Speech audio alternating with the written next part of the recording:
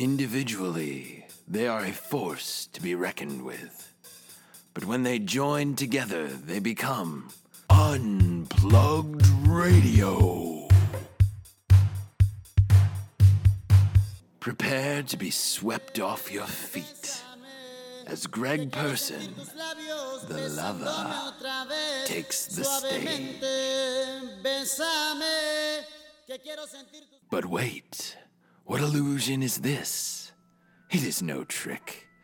It is Jake Hutton, magician, for your viewing pleasure. Look out! The sensational sensei himself, Mike Rossi, warrior, on display.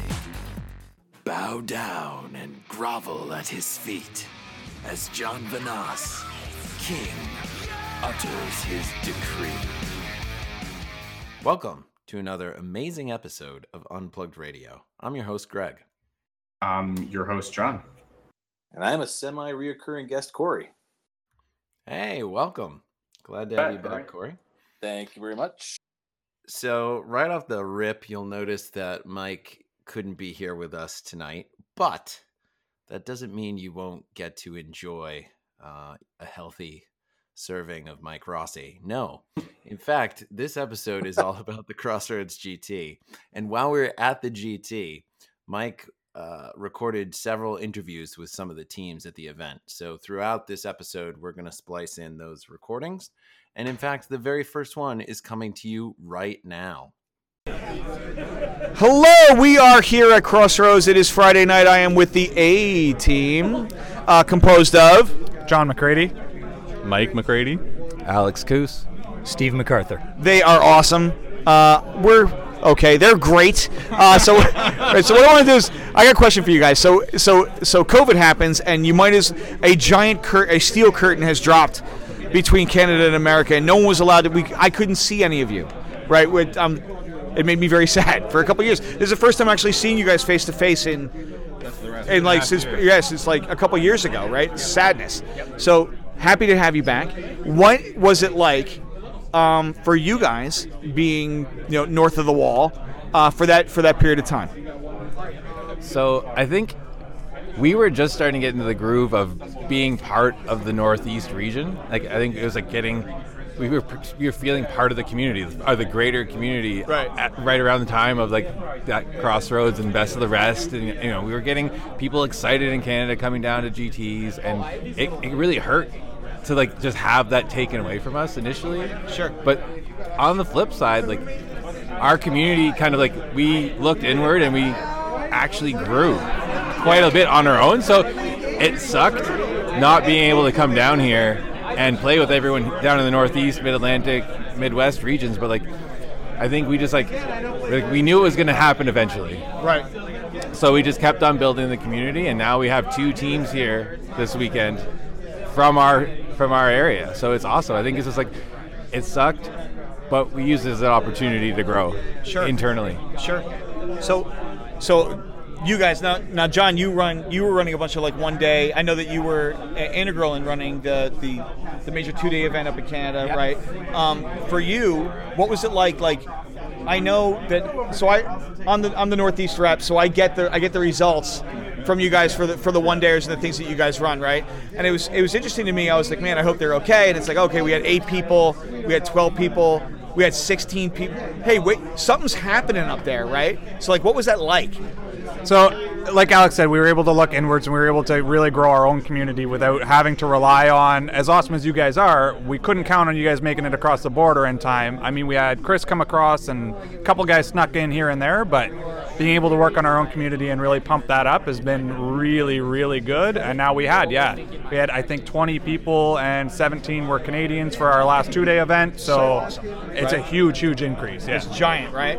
Giant. So what was the biggest challenge in getting the numbers up? Like how do you get people out of their basements and out to like the club? What is that like? It's chloroform. You abduct them from home find them and first, bring them to the store. Yeah. We have people to help us find them.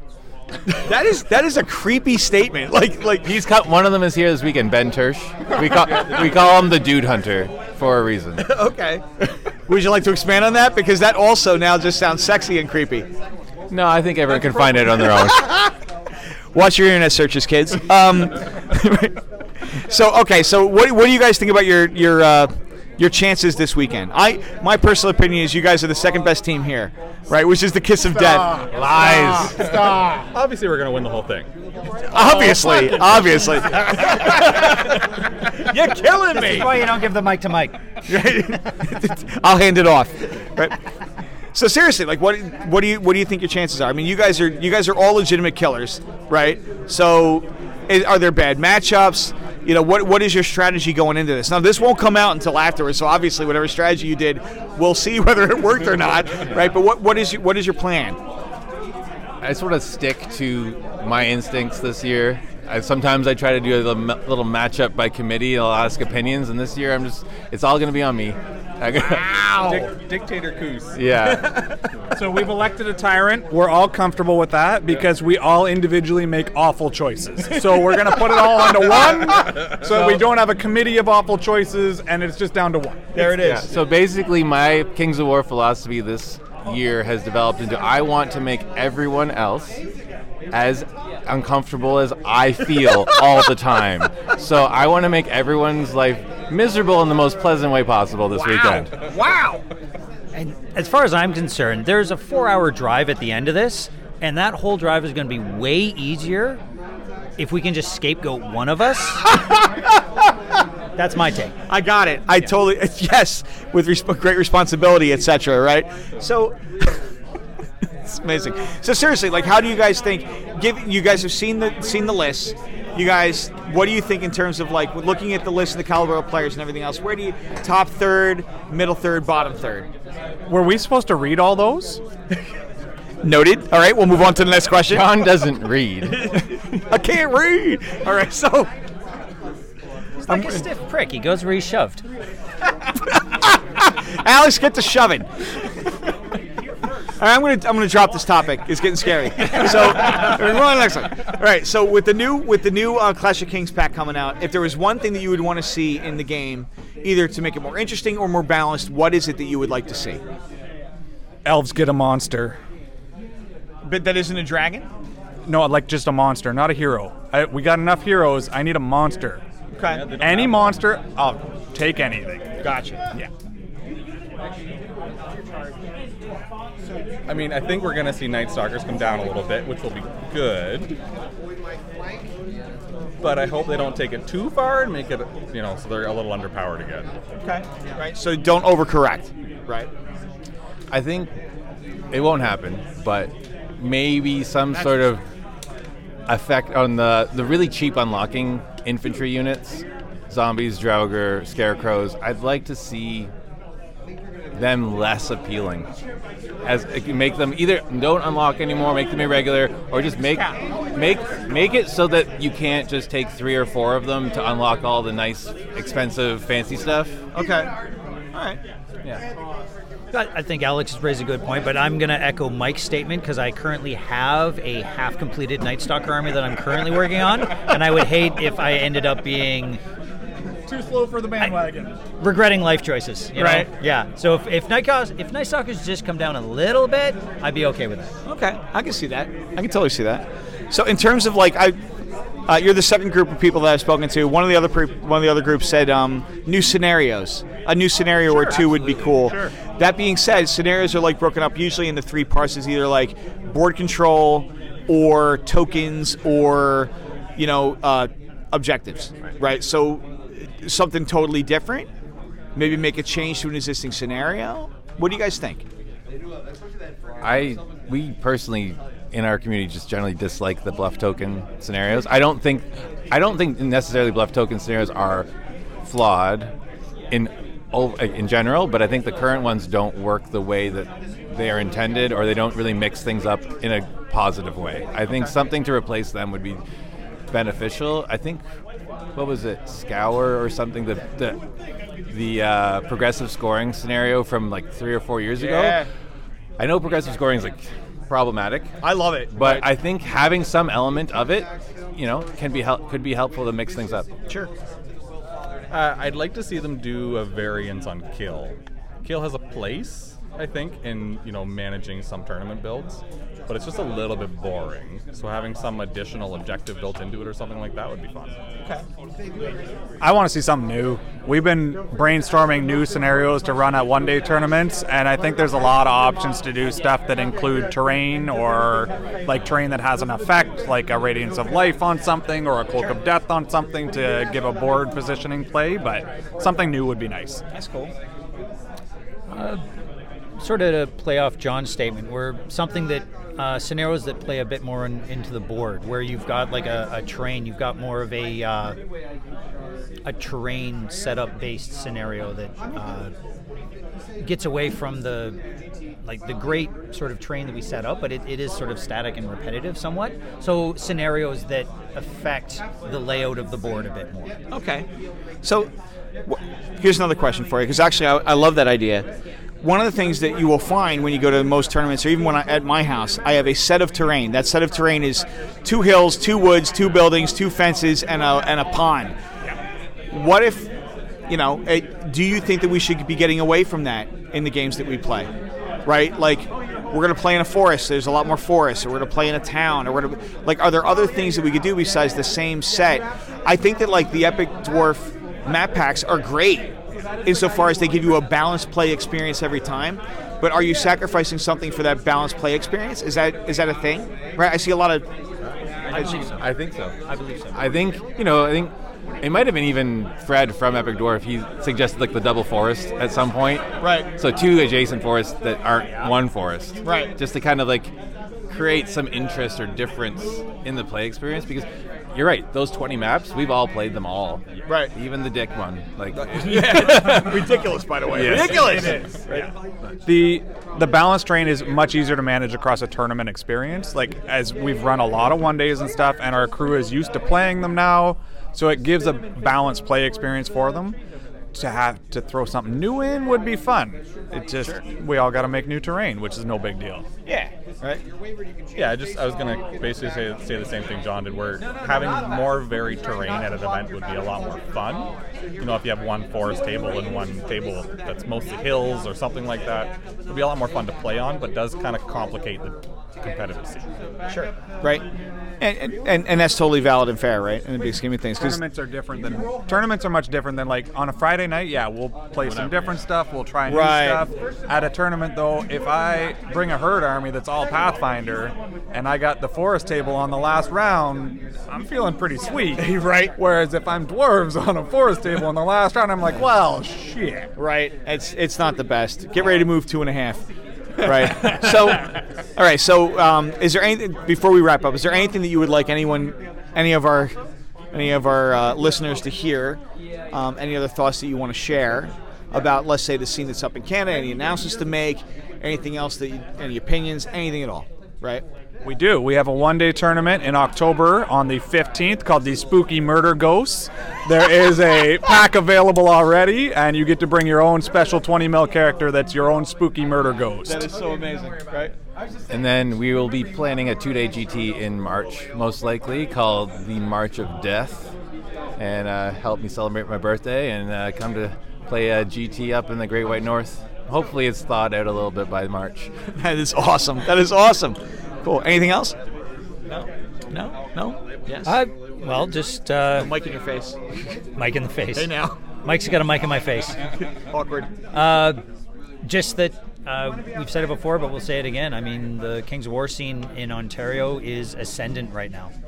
Right? A lot more people coming in. There's a lot more talent coming in, like painting talent and hobby talent, and it's just a fantastic community up there, and it's only going up. So anyone who wants to make the crossing, right, or anyone who hears this and is in Ontario and hasn't engaged with it, please come out, because all sorts of people have just been jumping into this hobby with both feet, and it's been fantastic. That's awesome. All right, gents, best of luck tomorrow. If we play each other, no luck. But after that, all the luck in the world. Right. Of course, Mike. Thanks, Mike. Yes. Thanks, Mike. All right. Thanks, Thanks, Mike. Hope you enjoyed that as much as we did.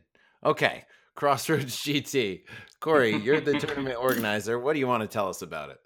All right. So for probably most of the people listening know what Crossroads is, but for people that haven't attended, where we are is located kind of on the southern border in the middle of New York State and Pennsylvania. So we get pretty much a confluence of players from the Northeast and the Mid-Atlantic region. And if I were to take a guess, we probably had all the players from both regions there this year.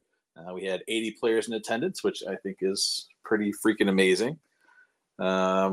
We have in the past and brought it back again this year, a 4-player team tournament style event for Crossroads. So you're competing as a team and not in just individual matchups. And I think I really dig that format. I think a lot of people do. It's unique and offers something different than your typical standard games. Very fun. Yeah, so I mean, this was probably our biggest turnout since we've been doing Kings of War, which I think was pretty amazing. So we had a full room. We do a dinner buffet, a Mexican buffet put on right by the hotel there. The venue is in a hotel, the same hotel we've been in for 17 years now. So nobody has to go anywhere. It's a seriously great hangout weekend. I think people are hanging out from Friday night on. So it's just a weekend of shenanigans. It really is. And I think, the fact that you pulled 80 players for this is a testament to the quality of event that you have a reputation for running. I also think so many of us, and we've talked about this, like us tournament organizers in the Northeast, there's like an abundance of 2-day events now. And so sometimes it can be hard to pull people from out of region because there's plenty of events within their region. But Crossroads is a little unique because, one, it is situated closer to some other folks maybe than like Cape Cod is for Orktown or Connecticut or Massachusetts for Unplugged. But also it offers such a unique gaming experience with the 4-man team tournament. So it's unlike what people are going to be able to experience at GTs maybe within their own region. And so that kind of pulls them out. But then also the fact that you've made it so all inclusive, right? Like the dinner being catered on Saturday night and just the hangout being, it goes as late as we want it. We have the gaming hall open until we decide to turn in for the night. For some of us, that's very, very late. You're pushing to manage that game hall later into the night. I can't stay up till 3 a.m. anymore. That's a killer. But yeah, it really is some like, would. Yeah, it really is like kind of a lock-in event. Yeah, I even put in, I wanted some groceries and a pint of non-dairy Ben & Jerry's, and I had DoorDash deliver that right to my hotel room. So yeah, DoorDash going. I was like, Greg's got this all figured out. So it was great. So that is the event that took place a couple weekends ago, and that's what we're going to be talking about on this episode. Before we go any further, though, John, you had a hobby update you wanted to get into, and I would be remiss if I didn't allow you to do that. Yeah, so I've been painting a lot lately, hobbying a lot, and this past weekend, I finally got my pre-order copy of Into the Dark, which is the new Kill Team set. Apparently my box was lost in translation somewhere, stuck on a barge coming over from the UK, so I did not get it on release weekend, which was actually Crossroads weekends, so I wouldn't have been able to pick it up anyway. But I was very excited for this set to come out, so I finally got to pick it up, and I spent all weekend building miniatures and putting things together. And then I went to the hobby store today because I needed to get a couple of supplies so I could start painting this stuff.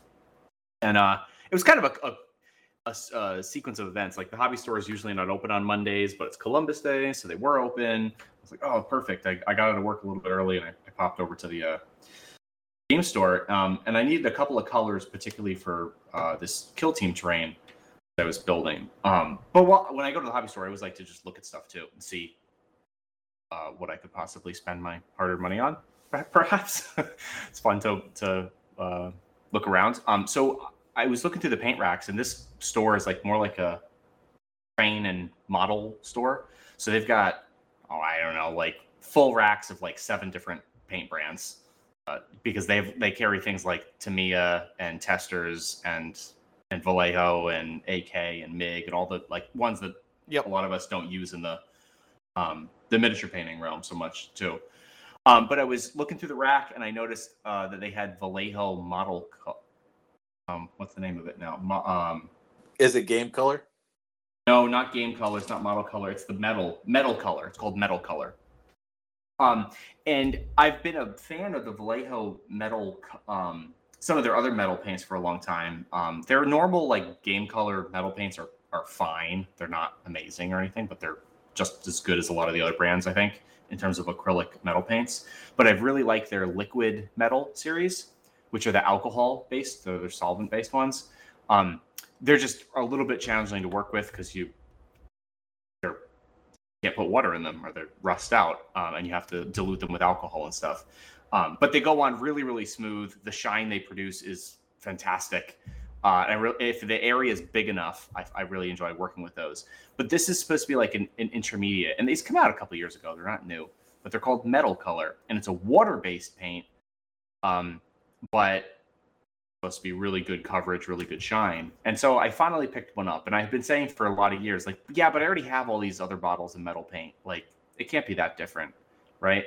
But I recently did a giant terrain project, and I used up a bottle of one of my other metal paints, like a silver paint. I said, all right, this is my perfect opportunity. I'm at the store here. Let me just splurge and get some of these metal colors. And let me tell you something. They are freaking amazing. They like water-based paint, but it separates or it like mixes like the alcohol-based paint does. I don't know how they do that magic. And it goes on so smooth, and the coverage is just incredible. And I don't think I can ever go back to normal metal paints again. So it's a game changer for me. And now I'm remiss I didn't buy them years ago. Yeah, that is a glowing recommendation. Which specific colors did you try, and in what capacity were you using them? So they've got I don't know, 10 or 12 colors in the line, maybe ranging from a couple of different like shades of silver, and then some like anything from bronze to gold in that like the brownish goldish spectrum. I got the just base color silver, and I had looked at a couple of other ones. There's a darker one as well, and I said, probably a darker one too. But I ended up going with the lighter color silver because I plan to put oil washes over the top of it, and so it like darkens it out naturally. So like I don't want to start too dark because the whole point is to not have to highlight these. If the metal paint is shiny enough, you shade down, and then you don't have to highlight back up. So I was building a terrain piece again, it goes on super, super smooth, and the coverage is super great. Like what I was doing 3 coats on to get smooth coverage from like a black undercoat to a bright silver, I'm doing in 1 coat now. That's pretty awesome. I mean, gold is such a pain in the ass with any typical metal paint. Yeah, sometimes they really can be very finicky. So for anybody out there who's in the market for new paints, I would highly recommend the Vallejo Metal Color line. And if you happen to try it and use some of the other colors, drop a comment on our Facebook page. I'd really be interested to know how you like the other colors and how you enjoy the paint range in general. On a side note, I also picked up some AK interactive paints because that's another paint range that I've been interested in trying out, and I haven't actually tried them. I bought like 6 or 5, I don't know, something like 6 or 7 colors, but I haven't actually painted with them yet. So I'll get back to you with a review of those once I have an opportunity to use them. Excellent. Yeah, I mean, you definitely have inspired me to try those metal color paints because, yeah, I think anybody knows who's been painting long enough. Metal, if you're painting true metallic metal, it can really be difficult to work with, to find a paint that's the right consistency, that's got the right coverage, and then just the process of shading and highlighting can be difficult sometimes to pull it off well. So if there's a different line that works better, I'm all ears. Well, what I've been doing lately for shading is using oil washes, and this is kind of my go-to method now. Is I use a very bright color metal, whether it's this paint liner or a different whatever, and then I put an oil wash over it, and then you can kind of remove the oil wash from the raised surfaces after you put it on. Like it stays active for a while, and that's like the zero shade true metallic metal technique if you're trying to paint quickly. And so I think you get a pretty good separation of the shadows to the highlights with really very little effort. That's the sweet spot that I'm looking for. Nice. Or you have any hobby updates for us? Yeah, well, I'm already buying this paint, so thanks, John. I'm like on eBay right now. Absolutely. It's a little expensive. It's like $10 a bottle. Yeah, but I mean, if it's good, I mean, it's still more than that. The amount of paint you have to use to actually get decent coverage with any current metal color. Yeah, exactly. It's worth it. It's worth a couple extra dollars for the good. So, hobby update for me. So, I haven't done anything prior to Crossroads because, just as you guys know, any kind of lead up to a tournament is just constant work and worrying about stuff that you don't need to worry about. So, since Crossroads, I actually have been doing some hobby stuff. The Loaded Dice guys down near Scranton, Pennsylvania, are doing a little one-day Halloween event this coming Sunday. So, I actually had a ringer army set up for Crossroads, which was a Forces of Nature list that actually looks really fun to play. So I am just painting up a horde of fire elementals to take down with the rest of my nature army to go to. I thought you were going to say to take down the event with. To take it down. I got it for, he's going to win. Well, okay. He's going to burn that house down with his fire elemental. So I printed off some lava elementals from Archvillain, and I've been painting them up. I was inspired actually by Scorch Wings, so I like the gray stone colored skin with some flames and lava coming out of it. I like the look of that. So add some different colors to the Forces of Nature army that I've got. So I think that'll be cool. So they're coming along. So that's been a fun little project working on since Crossroad, and a change up from the Samurai army that I've been working on for the past 2 years. Nice. So we Greg and I assume we'll both go. Just Jim is getting ready to announce Harvest of Souls, which I assume that announcement will come out before this podcast does, so it's safe to talk about. Yes. But we're going to do Harvest of Souls as a one-day event this year to kind of free up some time in the GT schedule and make things a little more casual, open to new gamers and stuff. And so this is going to be a one-day, 4-game, I think 995-point tournament, which again, that's right, accessible to a new player who maybe doesn't have a lot of models yet or isn't comfortable playing a big game. So it'd be 995 points with the new ambush rules. Awesome. And yeah, I think 4 games at 30 minutes each on the clock, so pretty quick. And it should be really fun. Kind of a casual day. Games, try out some new armies, new style with the ambush rules. I'm looking forward to that. I'm looking forward to get some games into the ambush rules. I think they look really solid. I want this to be committed to the public record here. So we have some special awards that we do at Harvester of Souls that are different. And one of them, 2 of them are called the Tortoise and the Hare. So we track at the end of each round how much time you have remaining on your clock. And so the Tortoise would be the player who used the most time, and the Hare, the player who used the least. And my goal is to win the Hare this year. So my games are going to be quick. So you're gonna take an army list. I'm going to be flying through these games. Okay. That's the plan. Well, you can almost guarantee yourself an award if you just throw your models forward every game. Well, I'm thinking I could do probably an all or almost all scouting Forces of Nature army. That would get you there. Run it up, Well, we did a doubles tournament. This was years ago, but kept playing 2nd edition Kings of War. And I remember pairing up with Kevin Spear, and we both ran all cavalry lists, and it was just across the board, in your face. We're charging everything, and it was really fun to play. Yeah, that's fun. All right, very nice. So let's get into Crossroads a little bit, shall we? John, you were my team captain for this event, although you didn't really act like it for a while. I didn't realize I was the team captain, to be honest. I thought somebody else was doing that, and all of a sudden it was like, John, did you submit the list? John, did you do this? It was like, no. I didn't, actually. In all fairness, there was a lot of that going on. Like, a lot of teams were like, I don't know who the captain is. Super.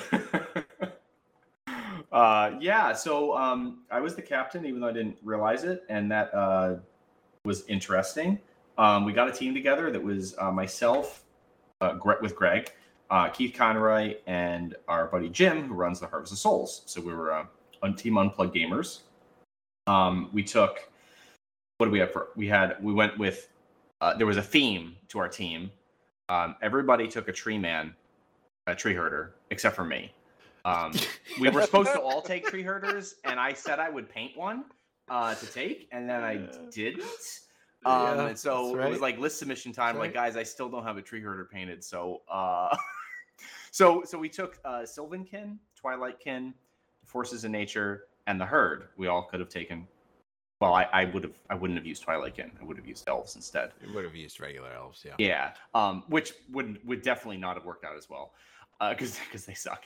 Ouch. Ow, but wow. Keith ordered us team shirts, and everybody else's shirts had the Lorax on them. Yeah, and it said, I speak for the trees.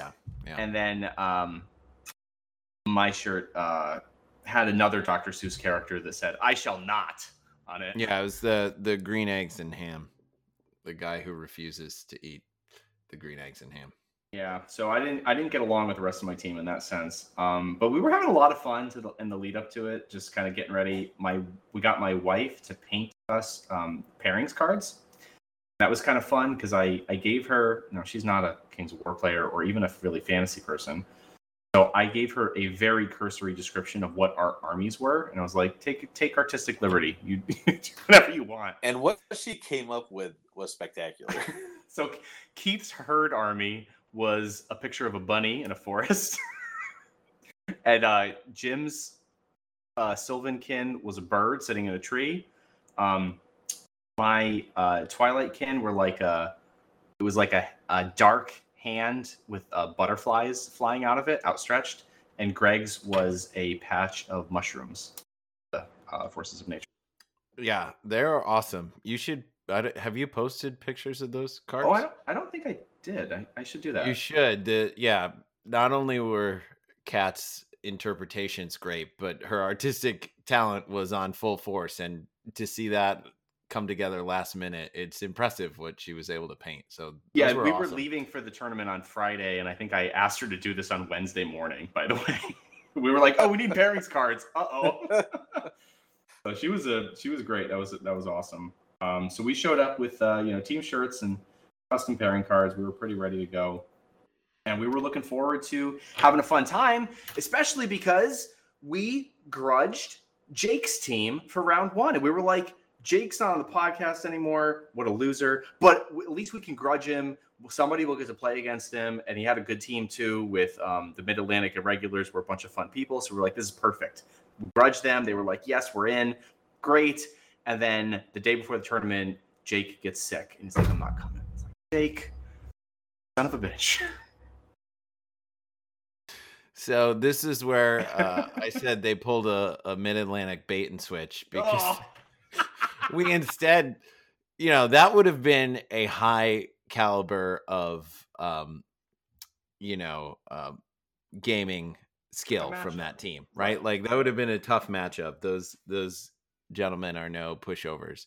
But instead we played the Aristocats, who had like the best team from the Mid-Atlantic. So, we thought this will be pretty close, but kind of a friendly round one. And then it was like, wow, we're fighting one of the top teams round one. Here we go. Ready to get our teeth pushed in. And that's what happens. Yeah. So that was kind of the lead up. Yeah, we were excited in the Grudge, but whatever. We still got to play a bunch of awesome games. We had a great time. So I don't know, Greg, you want to jump into a couple of highlights from some of these games? Yeah, I mean, I had a great weekend overall, and part of this was I went on just by chance, I guess. I went on this mission of taking down everybody with the same name. So I played Ray Shields in the first round against his Trident Realm army. Really good army. Close game, but I lost it in the end. And there was one other Ray in the event, and that was Ray Weant. So in the second round, we actually played the Mid-Atlantic Irregulars after they had escaped our Grudge, because they also lost round one. Corey, if you want to explain the way you handled this, because we did have a couple last minute drops because we are still in, a situation where people are being super cautious and COVID can still spread and all of that. So with a 4-player team, having 1 or 2 members of your team drop could have caused disaster, but I think you handled it really well. So do you want to explain that? And then I'll talk about my game with Ray Weant in round 2. Yeah. No, thanks, Greg. So we had 4 ringers lined up for the event. So we were covered if we had like 1 or 2 drops, or if we had an entire team that couldn't make it, we could cobble together a fill-in team, which is kind of what you have to do if you're going to have a 4-player tournament, right? You can't have an odd number of teams, and you can't have an odd number of players sitting out. So unfortunately, like you said, people get COVID. I mean, this is the world we live in right now, so we're going to expect like health-related drops at the last minute. There's just no way around it. So we actually ended up with just the weirdest number of people dropping that we could. Was like 6 people. So crap, we don't have enough people to do this. It's a weird number, so we can't really manage it. So how we decided to do it was we would have 2 teams that we had some ringers fill in, and then we had 2 teams with 3 players. And so what they did is, so for the first round, we paired them up against each other. So they would have to play, and it would be an even match. Then going forward, they were obviously going to have to be mixed in with the population of 4-player teams. So we said, all right, they're going to take. We tried to find what would be the fairest way to do this points wise, a 5-point loss on the blackjack scale for that missing player. They would have the disadvantage on the pairings and stuff because the team with 4 players would get to choose who's going to play who and have an extra man up in the pairing process. But we didn't want to give a free win nor have anyone sit out and not play a game as a result of that. So what we did was had the 2 teams that were facing the 3-player teams, their odd man out would actually play the odd man out from the other team that was a player up. So we'd have to kind of figure out where they were in the room and kind of get them to meet up and play on a separate table. So, which was a real creative solution. Oh, thanks. Trust me, I stayed up for like a week and a half leading up to the figured out how we're going to handle all these different potential drop scenarios. And it meant, like Corey said there, so for the 3-man teams, it meant that every round they took a 5-point loss. But it didn't mean that their opponent got a 16-point win, because that 4th player who wasn't matched up against someone from their team played another person from, another team facing the other 3-man team. And whatever the result was of that game, that's what counted for both teams. Right. So you still had the player. It worked out. Yeah. It wasn't like, oh, you're just playing for fun to have something to do. It was like, no, this game still counts towards your results. Counts. Yeah. So I think that did work out well, actually. I think in the end, I was pretty happy with how it played out. So kind of have a path going forward to handle this situation in the future for Crossroads in the future. Yeah, I thought it was pretty well done. So it worked out well. So in round 2, I got to play against Ray Weant, the second Ray in the event, and I got to finally play against his zombie army, which I've been admiring from the sidelines for several years at events, and it's awesome. It's just awesome. And we played push, and I was lucky to get the first turn, and then I basically was like, well, I'm just going to try and hold on as long as I can to my tokens, and the zombie legions and Gorblights and Revenant Kings on undead burrowing worms just slowly ground my whole army into dust till the point it was turn 6 and I had a handful of models. Like, I think I had 3 units that were standing back to back to back on like my upper left corner of the board, and I was just completely surrounded. And if we went to turn 7, yeah, it was, the deed was going to be done and the zombies would take the victory, but the roll went in my favor and I was clutching on to victory on turn 6. So it was an awesome and very cinematic game. And it was great to finally, I've played Ray before, but never against that iteration of his list. And it was just cool because it's such a different style to most of what you play. And so it presents a different challenge. Yeah, it's very unique. I played one of my memorable games was round 1 actually against so we played against the Aristocrats, which was a much tougher match than I thought we were going to get into, but I was still excited about it because they've got a great team of good people on it. So I was very excited to pair up against Mike Austin. I haven't played Mike in years, definitely not in 3rd edition. So I was pumped to get to do that again.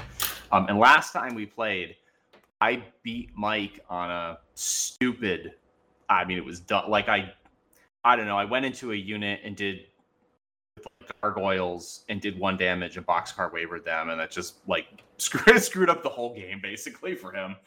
So I feel like it wasn't exactly a fair representation of how that game was going. So Mike got another shot at it and he came at it and he's like, this actually became a theme through the weekend. Every time we played against a team, they'd be like, "Oh, John, nobody wants to play against you." And I was like, I wonder if every team had one of those people, if it was just me, or like, was that a thing, Corey?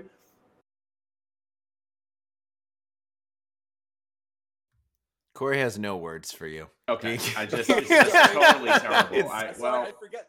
I still keep forgetting to hit the button. Go ahead and ask me what you were asking me, John. So, like every round, we would do pairings, or they put the cards down, and every round the other team was like, "Dude, nobody wants to play against John."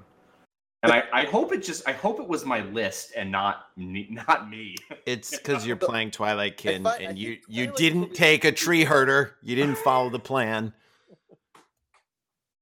I think people just have a mentality against Twilight Kin, and I just don't think that horrible of a list, to be honest.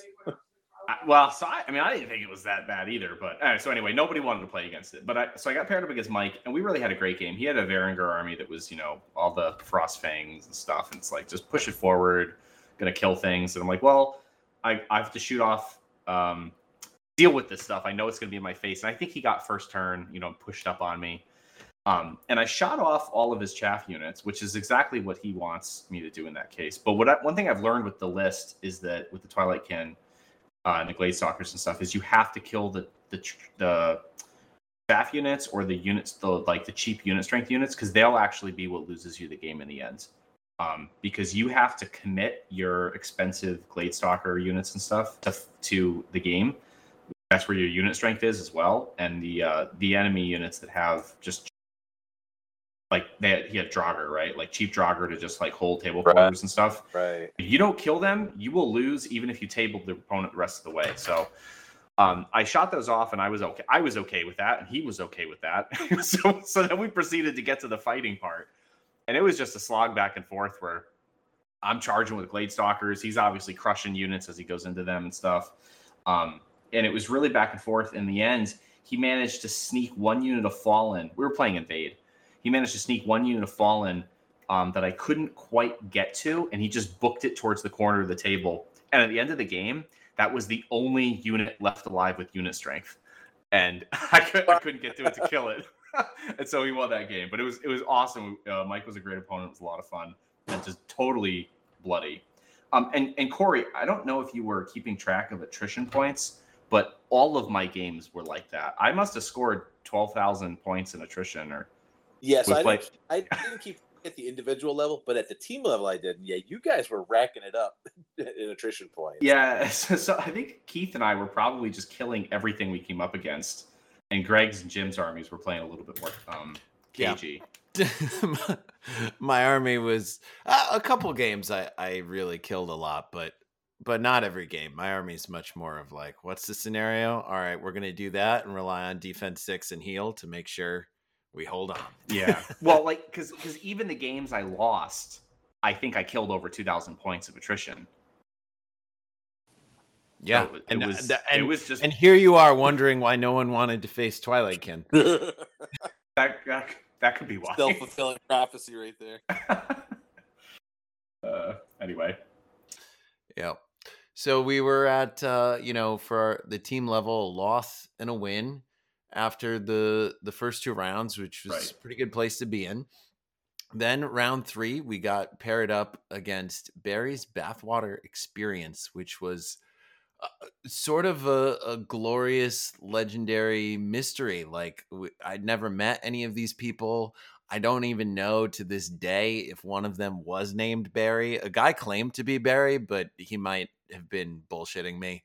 I don't know what the Bathwater Experience was. I was a little confused. I had suggested maybe we go to the hotel rooms and change into bathing suits and towels, but needless to say, it was an excellent round with another group of great players. I think they were from the South Jersey area, if I remember correctly. We had a few new teams at the event, right? So yep. I think we had 20 players that like this is their first GT or they're pretty new to the GT scene here in the Northeast and Mid-Atlantic. So, and we actually introduced a new award to kind of represent that. Just the best performing new team, because I think we had 5 teams that were made up of either mostly or all new players. Yeah, which is great. Awesome. It's been so nice to see, like, coming back to GTs over the past year and seeing a bunch of new faces that more people have gotten into this hobby since before the pandemic, and that's really great because we value and love our community, and we want to see it growing. So we had an excellent round 3, and we ended up taking another win. So we were at 2-1 after the first day, which was pretty good. And then all hell broke loose with the Saturday night hangouts. Oh yeah. And Corey, I don't know. I've been waiting to hear this full story. Are you in a position where you're comfortable sharing the Saturday night story with the Unplugged Radio crowd? This didn't even make it to Saturday night. I think this was in the middle of round 3. This happened. Oh wow! This was the pregame. Yeah, pregame for Saturday night. So we had an award, and so this story pertains to the award. We said it was a snake bitten award. It was going to be the best bad luck story of the weekend, and I assumed this should go to, it would be some kind of gaming related bad luck story. But we had an incident happen at the end of round 3. My son and I, he says, yeah, an incident. So my son was helping me with running the event this year. So for anybody that doesn't know, my son's about 25 years old. He's a pretty big kid. He's bigger than me. And so we're standing kind of face to face at the end of one of the table rows, just chatting. And when I talk, I'm pretty animated, move my hands around. He does that even more so. So we're sitting there chatting, and out of the corner of my eye, I see somebody kind of go to quickly duck between us and go around the table row. And his name, I'll leave him unnamed for now for this discussion. But he ducks in and tries to sneak past my son. And my Corey, lost you. You cut out. Yeah. Sorry, I'm literally talking with my hands right now and forgot to push the button. So my son does like an arm waving explosion, splaying his hands out, and smashes this guy right in the face as he tries to duck under him. Catches him square in the face, and he goes down. And almost like a boxer goes down when they get tagged on the chin. And I thought he might have been dramatizing for effect, but no, he was knocked out cold onto the floor. And he's just like kind of laying there on the floor. And I'm like, Oh my gosh. I reached out and like tapping him on the side of the face. I'm like, Joe, are you okay? He kind of turns over and blinks himself awake. I was like, oh my god. Oh my gosh. The standing 10 count there. It's like, oh my god, what just happened here? Now we're only laughing because he was not seriously injured. That is correct. But that, yeah, was that a record? Is the first time someone's been knocked out at a Crossroads GT? Not by being drunk, but yes, knocked out. Yes. yeah, that's a different story. I've had blackout drunk people at Crossroads, but never anybody that got physically cold cocked and taken down. My son just looked at me. He's like, "What did I just do?" That's crazy, man. I didn't actually know the story. I'm glad you were able to share that. Oh my god, it was like, oh, we're ready for some serious shit tonight. So there you have it, Greg. There is the story and the winner of the Snake Bitten Award at Crossroads. There it was. Excellent. So before we dive into day 2, we're going to insert another recording with our very own Mike Rossi and one of the excellent teams in attendance at Crossroads. I hope you enjoy. We'll catch you in a bit. All right, it is Friday night at Crossroads. It is later than my last 2 missives. I am here with Mike Adkins and Sean McCormley. And we are drinking Whistle Pig 10, and it's delicious. Are you doing that? I am doing that, thank you. What team are you guys playing on this time around? We are the Battle Hammer Cats. Battle Hammer Cats. Battle Hammer Correct. Cats. Seems like the other guys from other teams have tried to form Voltron, but they only have a left leg, a right arm, and maybe a torso. Yes. That is us. Does We that are a sound clown right? car of a team. Yes, we are. Yes, I am the left nut of the team. That's all that I've been determined to be so far. That's. I don't even know where that fits in with everything else. I'm For sorry. Voltron, We're I mean, a robot. Yes. You need As that. useless as a left nut on a robot is a saying, I think. Yes.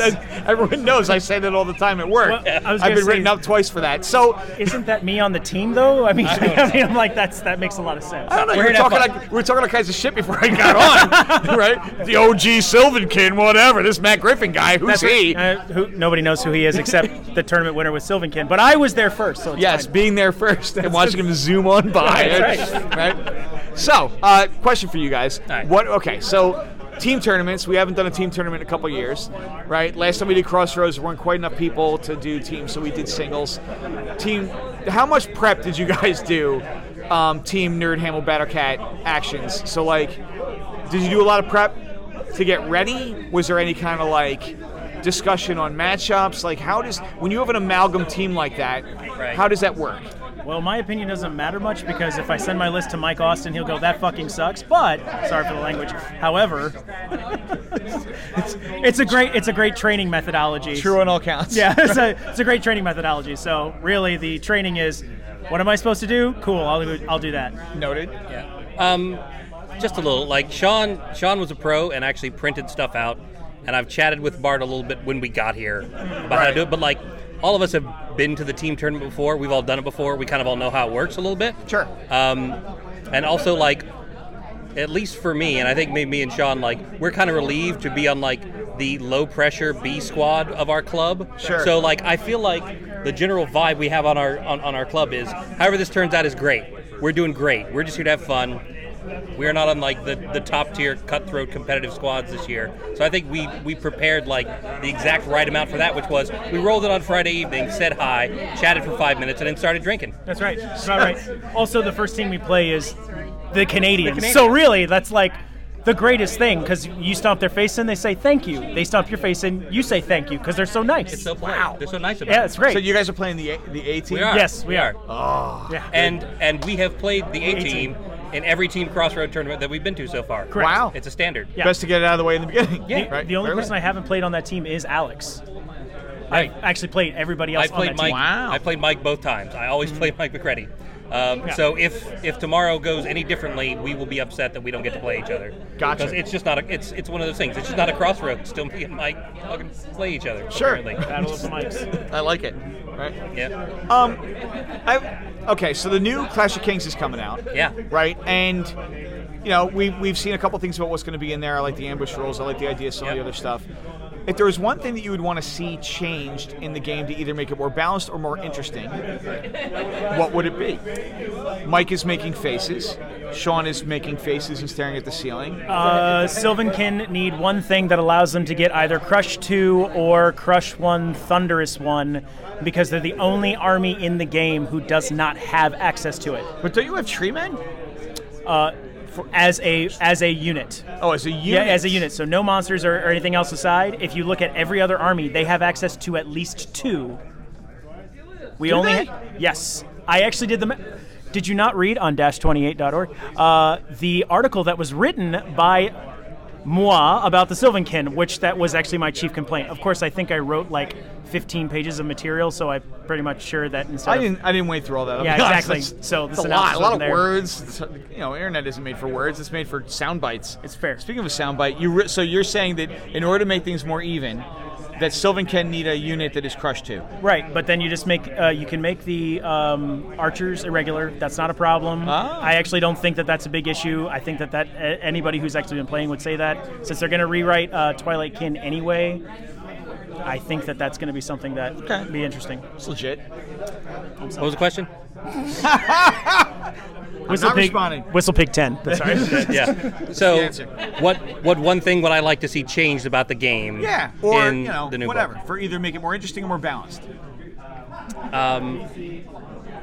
I have been thinking about lots of other aspects of this community and experience lately that I have spent no time thinking about the actual game or mechanics of it. Okay. So for me, like when they start talking about we're going to come out with slightly different rules for different sizes of games, like I actually find that really exciting. I'm actually really interested in seeing the ambush version because I don't think it's any secret that Vanguard did not work as a bootstrapper for getting more people into Kings of War. Right. And you know, when you look at the questions that people ask on Fanatics, one of the most common questions you see is, what's a good demo size? Right. What's a good demo list? I'm trying to show people this game. How exactly do I do it? And no one ever has a great answer for it. So the fact that Mantic will have like a published answer of here's how you do a small, quick intro game for people, I think is probably going to be the highest leverage thing that is going to come out of this book. Sure, I see that. I totally agree. Right. The other way that I've thought about doing like intro games to get people in, but it doesn't scale. Pardon the pun. Is doing like 10 mil. Right. So you do your 10 mil, you play it on a 2x2. Right. But then the things that I build for that, I don't. It doesn't translate to the base game, right? But you know that lets you play anyway. Neither here nor there. Yeah. Right. So I'm gonna shift gears. Mike, you are one of the drivers behind -28, right? Which is the premier fan. You're smiling, but it is like fan website for Kings of War. Mm-hmm. What are you looking? Over the past year, you've seen a little bit of growth on our end, right? Sure. I mean, I say I'm a writer there too. Every once in a while, I crack out the pen. Mm-hmm. What has been your observation over the past year in terms of the site and where we've come and what you want to see? Oh, wow. I really like the writing team that we have right now. I like that we've brought in, I hate to use the term diversity because I think it gets overused, but we brought in some folks with some different perspectives that I think churn out some really good quality stuff. And I'd like to see us continue doing that. There are some other folks out there who are covering Kings of War now that weren't like 3 or 4 years ago when we got started. So I would like to see us focus on the quality, high leverage content stuff because you know lots of people can put out. Okay, there's a new book coming out, and here's what we think is going to be in it. Like anyone can write that. That's not a big deal.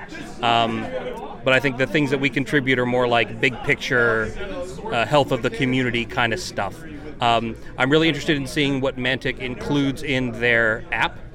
Because one of the big things that we have on the site that gets a lot of constant traffic is the map pack randomizer and the scenario randomizer. So like once Mantic gets into making tools for the community to use, it'll be interesting to see what things they choose to include in that and what things they don't, to see if there's any opportunities in there for us to like fill in a gap or build something complementary that goes along with it. But we'll have to see kind of what that looks like and what it shakes out as. Sure. I'm intrigued. If you were to take Easy Army, and then attach that to the map pack, and attach that to the ability to, generate a scenario, scoring, all the other stuff, all within the same app. I think that's valuable. Yeah. I'd be interested to see how it actually works. Yeah. Right? I mean, it's a big deal. I have a pretty good idea of what the starter set of functionality is going to look like, because I'm pretty sure I know who they're getting to write it, and he kind of has prototypes out there already that you can look at if you know who it is. So I hope I've talked to them a little bit, and it sounds like they're going to do some more work on it from like the prototype versions, the kind of first cuts that are out there. So I'm really interested in seeing what it turns out to be, because we've also got Tim Lonis, who's been working on Tabletop Score, which I've been really happy with the progress that he's been making and the functionality that he's been building there. But when the company itself steps in and decides to offer a competing product, they've obviously got a lot of advantages in terms of timing and integration that they can do.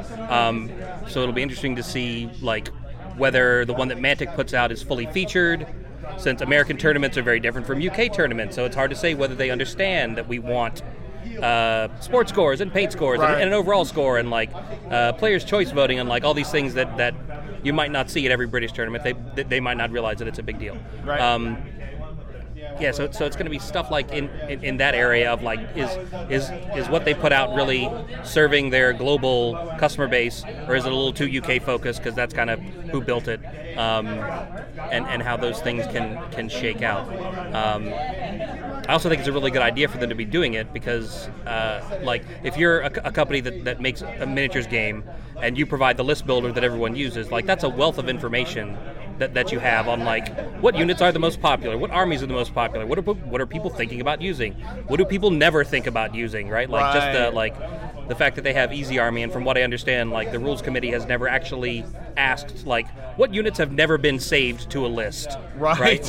We're thinking about making things more even and competitive, and all we've looked at are tournament lists. Can you tell us what magic items no one has ever picked that we should just get rid of, shit like that.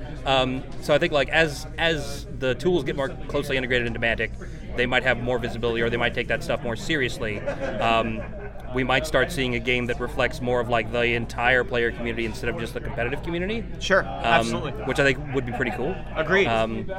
So yeah, it's right now I'm just I want to wait and see how that shakes out, and see where we can fit in or where we can support, or if it's just let me explain to you why what they've done here is cool, or let me try to work with them to figure out what they're missing to tell them why it's important.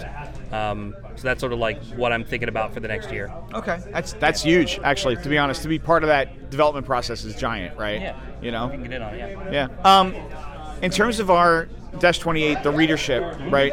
Round numbers. We went from how many thousand a month to how many thousand a month, right? So it depends on how many articles we churn out. We tend to see between 3,000 and 5,000 unique visitors a month. We draw maybe between 10,000 and 20,000 raw views, depending. U.S. obviously the biggest audience, and then it's down to UK, Australia, Canada, European countries, everywhere you would expect. But yeah, it's mostly an English-speaking audience. We get a lot of search traffic of kind of interesting back catalog stuff. I think for the last several months, we've got an article on dealing with hobby burnout that keeps drawing viewers. It's a thing. From search, right? Because that's something that's not specific to Kings of War. It's something that anyone that is in this hobby, regardless of what game they play, experiences, and people obviously want advice on that. So yeah, anytime that we can write anything about hobby in general, or we kicked around the idea of writing an article about comparing the different brands of contrast paints or speed paints, to have somebody give comparison opinions. That's great content that's not necessarily evergreen, but it goes beyond Kings of War, which I love the idea that somebody will come to our site to read about contrast paints and see our little beginner's guide link on the side of hey, what's Kings of War, and click on it and read it, and maybe give it a thought, or maybe post around and see if they can find somebody to play. Yeah. Cool. If people were interested in writing for Dash 28, how would they get started? Yeah, so we're always looking for new people who are interested in writing. You can send email to editor@dash28.org, or post on our Facebook page, or just message myself or Brenton Williams on Facebook. Any of those avenues is perfectly acceptable. To just say, hey, I'm thinking about it. We'll probably ask you to write a sample article, give us a look at what you're thinking about writing about, or talk to us a little bit about your interests. And that's kind of all it is to it. Like we're willing to take anybody who has something to say and has a good, clever, interesting way of saying it. Yeah. Awesome. All right. Is there any other, as we close our time together, are there any other closing thoughts you'd like to give to? Someone drank my whiskey, and I don't know who did it, but I'm going to go try to find out. The community is the most important thing. That will always be the thing that I say, because this is the third Crossroads I've been to. Every single time I come here, I make new friends. I hug 15 people as soon as I walk in the door, and I think that's the most important thing about the community, and that's what has to be communicated, because everybody who shows here gets...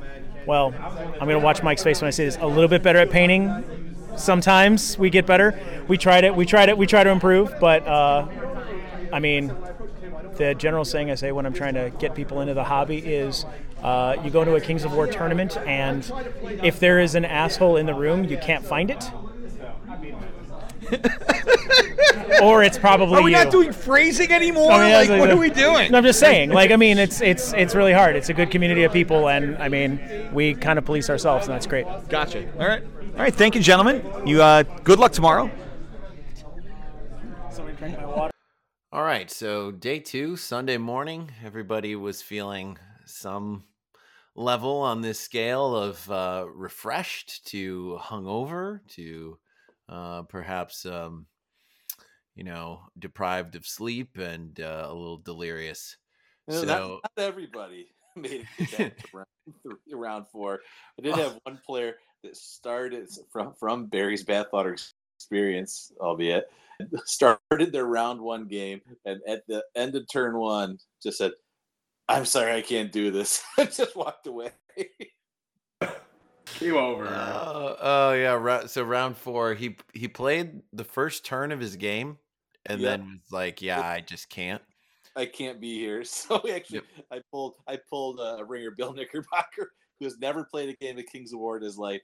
He went over and filled in for him graciously, just to kind of finish out the game. He was playing against Chet Dudek from the Loaded Dice guys. Nice. So you see, it all worked out. Like, these are things that a lesser TO would have folded under such pressure. But you held it together. You had ample people waiting in the wings for all sorts of scenarios that no one could have predicted. There are things that happen that you just can't plan for. That's right. So we had an interesting round 4 because we were playing. Was the team called the Battle Pilgrims? Was that their actual team name? It was Marcelo's team. Yep. They were the round 2, when we were facing the 3-man Mid-Atlantic Irregulars, John had to play someone from the Battle Pilgrims. And so there was, unless we were all going to be, in agreement that we weren't going to let this happen, there was a chance that John could have actually played the same person twice in the same one event. So we talked it out, and we were like, yeah, we're going to just engineer it so that doesn't happen. He was like, yeah, that's fine. I'll play you again, whatever. But come on. I don't want to put you through that again. Everybody knows you didn't want to play against my list, right? So, he was a good sport about it, but yeah, we decided if we can control it, we'll just not do that. Yep. So, John, you wanted to talk a little bit about your game with Marcelo? Right. So, what happened when we did the pairings is that Kevin and Marcelo were the last 2 people dropped, and so were me and whoever was with me. Keith maybe. And so we were like, it could happen, Kevin. We could play. It was my choice to do the pairings. I said, no, well, I'll play against Marcelo instead. You could have a different game. And he was new to the game too. So like that's exactly when you want to be playing different people and getting different experiences. Absolutely. So I said I would play against Marcelo, which is great. We played Crossroads, I think the last time it was a team tournament, actually. Maybe. Anyway. So Marcelo had a salamander army, which was filled with Ancients and what are the Kroxigor? Tyrants. Ancients and Tyrants. So like they're all inspired. The Ancients are up there defense 6 inspiring, and the Tyrants, he's just, I don't know, it was like 4 hordes and 4 regiments or something crazy of Tyrants and a couple other support elements. And I was like, oh, that's really hitty. And Keith was like, no, John, you want to play against that. It's just a whole bunch of defense 4. You're just going to shoot it all off. I was like, I don't know. There's a lot of it. But okay. So and Marcelo, I want to put this up there in advance. Marcelo really took this game very well because it was a disaster for him. No, nothing went well at all for him in this whole game. And he took it like a champ. So he kind of charged stuff up, and I started shooting. I peeled off a regiment. I peeled off a whatever other unit. And I think I had 2 turns of shooting. Alchemist Curse was going off. So I was killing units, but I'm like, he's just got so much stuff, and it's all about to hit my lines here. So at turn 3, I think, I popped the gargoyles up. Like, well, this is the turn I have to block some charges and just delay. I have to kill a couple more things. And he charges all of his stuff in. Except he charges and fails to kill anything. Like, I mean, he charges a unit of Gladestalkers with a regiment of Tyrants. And that's like probably not a guarantee. It's probably not a kill, right? They've got 9 attacks. Well, but they've got 15 attacks. They've got 15 attacks, but they hit on 4s, right? Correct, yeah. So it's like you're probably not going to do enough damage to kill that unit, but you'll kill it the next turn. I'm like, okay, whatever. And he didn't kill the Gladestalkers, but he also he charged the Gargoyles with a horde of Tyrants and didn't kill them, and he didn't even put them on double 1s. Ouch. Which is like 30 attacks. Mind-bogglingly bad. Right? Yeah. It's really bad. So he leaves the Gargoyles sitting there in the way, so they're still blocking stuff up for another turn. And then the shooting keeps shooting, and the Alchemist Curse keeps that, and I get to countercharge with cavalry. And at one point, he had a horde of Tyrants, which had killed one of my cavalry units. And I was kind of hoping they had charged over a wall. I was like, maybe they'll survive, but they died. And they turns the Tyrants towards my line and kind of like facing down my flank a little bit. I'm like, well, that's a really bad place for a horde of Tyrants to be facing down my flank. And I had a unit of cavalry that could charge it, but I'm like, the cavalry probably don't kill the Tyrants in one go, and then the cavalry probably die to the counterattack from the Tyrants. So it's like all I'm doing is really delaying that unit for a turn. I'm not killing it. Well, I'll just leave it there, and I'm going to charge this other unit in the flank instead, which like frees up a unit of Gladestalkers, and then I'm facing down the flank. And he looks at me and he's like, "You're crazy. Why? What? You're just going to leave that unit of Tyrants? Now it's facing the ass of your cavalry unit? What are you talking about? And you're just going to try to kill a regiment with them?" And I said, "Oh, it's no problem, Marcelo. I'm just going to shoot it off." Again, John wonders why people don't want to face Twilight King. It's a full horde of Tyrants, no damage on it. And 2 of my units of Gladestalkers are tied up now because they got charged. So I shoot it with 1 unit of Gladestalkers that's like move, cover, it's hitting on 6s or something. But I pull the Alchemist Curse around on the side. I pull out Lathael. I do the Eye of got Valor. Mind Screeches too, right? And I had Mind Screeches too, yeah. So it was probably like 12 Lightning Bolt, 10 Fireball, and an Alchemist Curse. And I took that shit off. And he's looking at me like, what is happening right now? But it was one of those games where like everything I did just worked, and he couldn't get anything to go. All of his charges failed. He failed to kill stuff. He failed leadership checks where he needed a 4. Like it was just one thing after the other.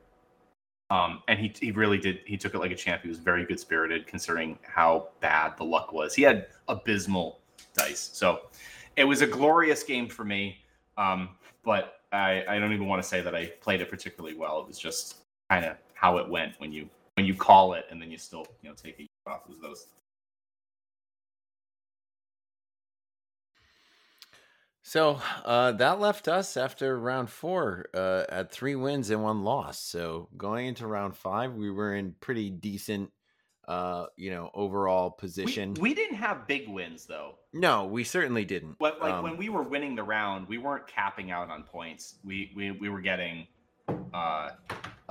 more than our opponents, I guess, but not by a ton. Yeah, so I guess just to touch on that scoring a little bit, each game was scored using blackjack, and so 4 players, the maximum would be conceivably 84 points. But for rounds 1 through 4, there was a 60-point cap, just to make sure, like, if there were any round 1 or 2, or even later than that, like sort of like bloodbath games where a high-powered team was facing maybe a lower-powered team, or it was just bad luck, whatever, that one team wouldn't get 84 or close to it and then run away with the whole event. Yeah, right? it takes the drama right out of it. Yeah. Yeah, because when 2 teams are pretty evenly matched facing each other, it's really hard to get like an overwhelming victory. It is. To have 4 of your players win. So we weren't even hitting the 60-point cap every time. Right. Which was, I was just happy that the team was doing well. Yeah, and I don't want to make it sound like we were doing. I mean, I think one round we did put up 59 points, which is almost a cap, and yeah, some other rounds we were only getting 44, for instance, which is like just barely a win. So it was a variety. Yeah, but Corey, do you want to tell us who was on table 1 facing each other in round 5 in the final round? Oh God, who was on table 1 in the last? I can tell you, it was the 2 Nerdhammer teams. Oh, that's right. Yes, right. Because they had two teams: a drunken disorder team and then the other Nerdhammer. Right. Yeah, they had like an A and B squad, and apparently they were both better than the rest of the competition because they were facing each other on the top table, which was awesome. As for us, continuing, we had hoped to start our event by taking on, a podcast host, and then Jake mysteriously, couldn't make it. Sounded like an excuse. But we ended the event facing a podcast host because that's right. We took on the Shambling Horde, captained by our very own Mike Rossi. We did indeed, and that was great. It was an awesome way to kind of end out the event with some people and you're comfortable with, that you're going to have fun games with. And Greg, didn't you get to play Mr. Mike Rossi himself? I did, and I was excited. The last time I had played Mike was at Unplugged, and I had Forces of Nature, and he had orcs because that was when he was in the middle of the move, and so he borrowed a spare orc army from K2, and we had a really good game, and it was defined by an early turn long bomb surge from my horde of earth elementals, that have the +1 to hit, that I continue to swear by. It's an excellent investment of points, and my games at GTs and at the Masters, I think, stand testament to that. So all the naysayers, there you go. But you would think, given that history, that I wouldn't be able to do the same thing again. Oh, no. Seriously? Then, you remember that I was playing our good friend Mike Rossi. So he had his dwarf army, and the typical thing he brings: a bunch of different regiments, couple hordes. He's got all the defense 6, all the dogs on everything, lots of sharpshooters, Gollux Fury, Faber Ironheart. It's got a lot of shooting, right? And it's pretty resilient, and it's a lot of unit strength. But we were playing Control, which isn't a great scenario because he's got to spread out. Not my favorite either, but I can do it better than him. And there were a couple of terrain pieces that he was going to have to march through, or rather not march through, because he didn't have Pathfinder on anybody other than just Strider on Gollux Fury, but that doesn't help you move at the double. He was just so I knew for the new flashback. Yeah, apparently. So I knew there were a couple spots on the board where he would have trouble, making forward progress. So I did my deployment, and I did my best to just, only give him shots on my defense 6 Earth Elemental Horde or greater Earth Elemental, so that I can, get the benefit of the Glade Walker Druid healing, and maybe get Radiance of Life with the Tree Herder in, et cetera, et cetera. I basically, I went hard on my right flank. There was terrain to screen all that stuff so it could come in without getting shot up. And then the center was where the Earth Elementals and the Glade Walker Druid were holding down the fort. And then on the left, I had some Salamander regiment just standing behind a hill, just to be unit strength 3 over there. And if he wanted to face me, none of our stuff can see over the hill, so he'd have to actually come over it. And I had Scorchwings in the back just waiting, trying not to get shot by sharpshooters, waiting till the end of the game to go wherever they needed to put their unit strength. And they're so good at their unit strength too. Yeah. Yeah, it's really good. A 20-inch nimble move with unit strength 2 on that last turn is... Yeah, you can really... As long as you can protect them, they're in certain scenarios, they're going to be money. So that was the plan.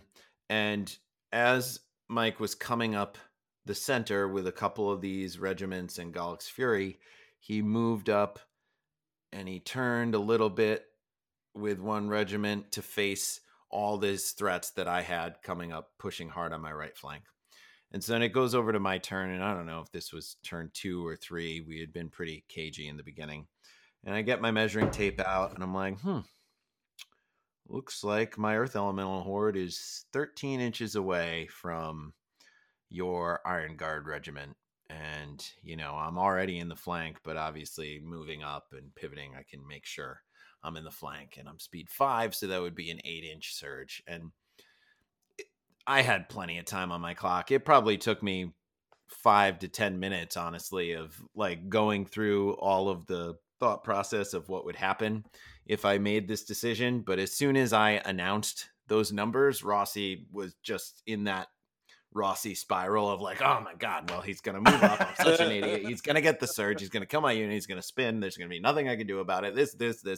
And he's already thought 4 turns ahead in how the game ends.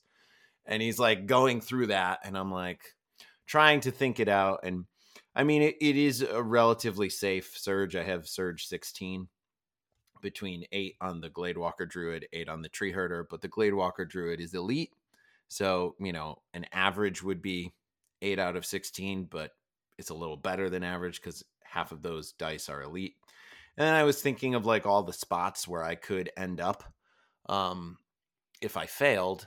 But the big thing was his units were all still like touching these woods. And they don't have, high crushing, and he didn't have Bane Chant. So it was, even if I failed and great, this dwarf gets a flank charge on me, like what is that going to do? Nothing really. So I decided to go for it, and I got it. And then, Rossi's prophecy, because he's played this army a million times, he knows how it goes. It kind of panned out. So it was a great game. And I think the way deployment had gone down, I had a pretty solid advantage. And then that enabled me to really win more convincingly than perhaps I otherwise would have. But it goes to say, like, and this isn't a knock against Rossi, even though something like that had happened to him, nobody expects. They're all looking at the greater air elemental. They're thinking about, things like that. And they're not thinking, oh, wow, this horde of Earth Elementals can actually project a pretty long range threat, and it can kill some stuff. And so every once in a while, you just see an opportunity and you go for it, and it can change the tempo and the outcome of the game for sure. Sure can. Yeah, that's Surge for you. So you won that game. I did. Obviously, yep. I did. Yep. And So as a round, actually, as a team, we won that round. Yes, we did. Which felt a little bit unexpected because it was right down to the wire. Like, I think I was the first game to finish, and I got a draw. And then Jim finished, and he got a small loss. Greg got to win, and it was like, oh boy, here we go. We're even. What's this going to look like? And it came down to Keith's game, and I think Keith ended up pulling out the win. So we went up by, I don't know, 10 points or something like that. Not a ton. Yeah, another small win. Another small win for us, but on right at the end on what we were on table 3 or something like that. Yeah, the interesting thing was with the last round, it was uncapped, right? So you could score the whole 84 points if you wiped out your opponent. But I think only one team even got over the 60-point artificial cap for all the other rounds. Well, you're playing tough games at that point. Exactly. You should theoretically be matched up pretty close to who you're playing against, right? Right. Yeah. So that's actually a good indicator that was working.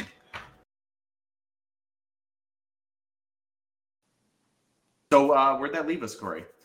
So I think we talked about overall results. So the winners of the event were the Drunken Disordered team, the Nerdhammer A team. Nerdhammer A. And they barely, it was really close at the top, because then the Aristocrats were second. And so I think they were within a few points of each other, and they were circling each other the entire event near at the top tables. Right? Yep. And I think even I think they played round 3, and it was even a close pairing. Close round. Yep. And then the Unplugged Gamers finished third. Amazing.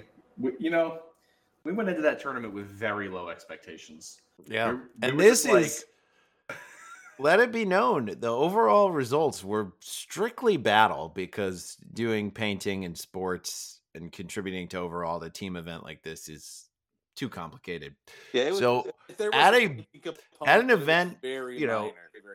Yeah. Based on battle, I was on a team that finished in third place, and for me, that's impressive. Right? Yeah. This is a team that took tree herders just because. Yeah. Came out pretty good. That's why it's hard to say just when the list you bring, because there's so much happening with the pairing process and then choosing the scenarios. You don't have to take a ball buster list to know that you're going to do well, You can't, we gave, and we did that. I don't think we did it super consciously. We didn't go into it building armies saying this is what our strategy is going to be. But reality, every time we got to choose scenarios, we fed Keith scenarios where we felt he could get big wins. And so he played Salt the Earth 4 out of 5 rounds. And it worked, because he was able to get the wins with his style of kind of aggressive herd play. And there's some scenarios he didn't want to play, and that's great. We were able to just avoid those for him, and he scored big points for us. And that just adds up round after round. And it's just a similar thing with if you have somebody you don't want to play against, like nobody wants to play against Thornotherkin. Okay, whatever. You can put an army down that you think will either mitigate that or isn't going to score big against this team anyway. Or so there's you get those kinds of choices, and it's fun. Yeah, and that's what makes team to be fun. More interesting, because even though okay, maybe I'm going to take a loss here, but what can I mitigate? Yeah, nice. And there's always a discussion with the team of to John's point, sometimes there were, not every team we played, but some of the teams, when we played the Aristocrats, right? Because Mike Zettelmeyer was on that team with his 9x9 ogres, and nobody wanted to play it. Nope. So there's a discussion of well, who's gonna jump on the grenade, right? And so that the other people, can hopefully we want to give the other people advantageous situations so they could get wins, and then it doesn't matter that somebody lost to Zed, because we'll still win for the round, right? That didn't work that way. But because we lost for the round. Theory. But in theory, that's the idea, yeah. But when whereas nobody wants to play that ogre list, somebody can take one for the team, and everybody can feel a little bit better about what just happened. Yeah, absolutely. Kind of you in the event, because really we could also switch that up. Round 1, somebody might sit on that bomb, be like, nobody wants to play that. Round 2, somebody else can be like, all right, I'll take the tough one this time. Depending on the vibe of your team, how competitive you are. And that's kind of the beauty of the team event. So, Corey, I was interested to ask you, after seeing this 80-person event, largest event, that we've had in our area for a while, like what were you noticing about the state of the game right now, the competitive scene and the meta? And obviously we have a book coming that's going to shake things up a little bit. Not a ton. But I think really only a little bit. So what seemed to be, the lists or the combos or the archetypes that were reigning supreme at this event? Well, the interesting thing was Undead had a big comeback, right? Because there was, I think, 10 Undead army lists at Crossroads, which again is different than what you would typically see in a lot of the singles events. But a lot of people had the same feedback, because if you can feed people the right matchups, the Undead are a great spoiler army, right? If they can take a bad matchup and maybe not lose big, or even maybe get a win. So that was something that was kind of a turnaround again, And absolutely. A lot of ogres. I think ogres are a very popular army right now still. I don't think that's going to change, even with the changes to Clash of Kings or the new Big Red rule book. I think they'll still be very popular. Well, some of the list though is going to go away, but they should still do a lot of the same stuff well. Yeah. Right. Yeah, and I think the list. It's not like the rest of the list is bad with what you have to supplement it with. Right. Yeah, but I think, and it's just interesting to note how much growth we've got in the community right now. Just a lot of teams that, and we talked about all the new players. And I think John had mentioned it at the beginning that Crossroads is kind of the opportunity for Mid-Atlantic and Northeast to kind of all intermingle in the same event. I think we used to have a lot more crossover in the Northeast events with Mid-Atlantic players because they didn't have as many tournaments in there. They didn't. They would come up here a lot for events. Yeah. Right. So now you have a lot more GT level events in Mid-Atlantic, which I think is great. It shows even more growth in the hobby now. So I think that's kind of hand in hand with just the growth of the number of players too. There's more events to kick around, and they're closer into population centers. So you got people that are starting to play more. Great. For a while we were the established scene around here, and so people traveled, but now they've got a bunch of GTs, and they're doing really good. They're doing a lot of community building, so they don't need to come up to the Northeast anymore. Exactly. So how about those other awards, Corey? Which team won the best showing for a new team? Right. So the best new team, so again, I think we had 5 teams that kind of met the criteria for that, was Loaded Dice Club. And so they're actually a new club down in the Scranton, Pennsylvania area. Kind of headed up by Chet Dudek, and I'm heading down there this coming Sunday, the 16th. So the podcast will probably be out after that, but they do a lot of 1 days down there. So they've got a rapidly growing little event, little cluster of guys down there that are playing. So that's awesome. So they won the best new team. Best painted was the War Kings out of Cape Cod. And so it was War Kings, right? I think it's hard to do. And most people are just choosing people that they know, right? But so most of the teams that had really good painting had maybe 2 really amazing armies, and then 2 above average armies, right? No below average armies. So that kind of held true for most of the people that did well on the appearance scoring side. And then we did a Team Spirit Award, which kind of had whoever had the best theme or chose to do something unique with their team. If they had maybe team shirts or uniforms or an intro video or something like that. And then we also mixed in the best sportsmanship votes for the team. And so that's pretty much what that came down to, was the best sportsmanship votes. And that was the Battlehammer Cats, which was kind of a conglomeration of Bart Kohler and Mike Adkins and Sean McCormley and Joe Borghese, all out of the Mid-Atlantic region that kind of got left out of other teams. So team together to form one mighty sportsmanship team. An excellent team. No and that's doubt. what they said. They're like, Excellent team, wow, yeah. all of us leftovers are a pretty good team, right?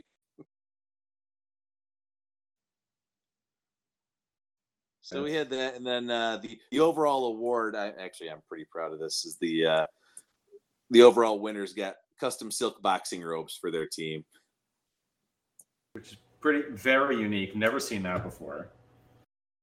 Or is that something you picked up from a different GT? Have you done that in the past? No, I hadn't seen that before, and I think, we got the War Kings in our area, right? So you're always trying to up the trophy game. It's just up with, and Melissa kind of shamed me after Orktown. She's like, "Okay, that guitar is pretty sweet that you've got." She's like, "You got to come up with something really special for Got to do better." Yeah. So she kind of shamed me into it. And I was like, "Oh, okay, I want to figure out something." And I don't know. That just popped into my head. I was like, "Oh my god, that's a great idea." That's awesome. So I had those custom made, and I was like, "Okay, that's a thing we're gonna do from now on."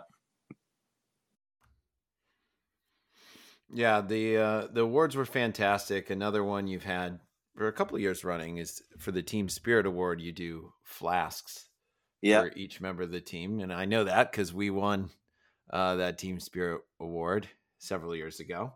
It's part of our introduction is what you hear on the podcast when you fire up the podcast. That's right. Oh my God.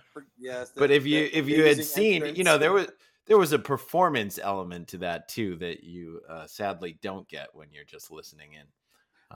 I still get those vibes when I hear it. Yeah, if you were there, So any final thoughts from either of you guys as we wrap up this episode? Crossroads is always a great time. So, if you've got a group of people that you like playing Kings of War with, it's kind of in the middle of nowhere, but it's one of those kind of like when we did Masters up in New York. It's one of those lock-in places. You get there, you have a great time. It's a really unique event. Definitely worth checking out, even if it's not your local scene.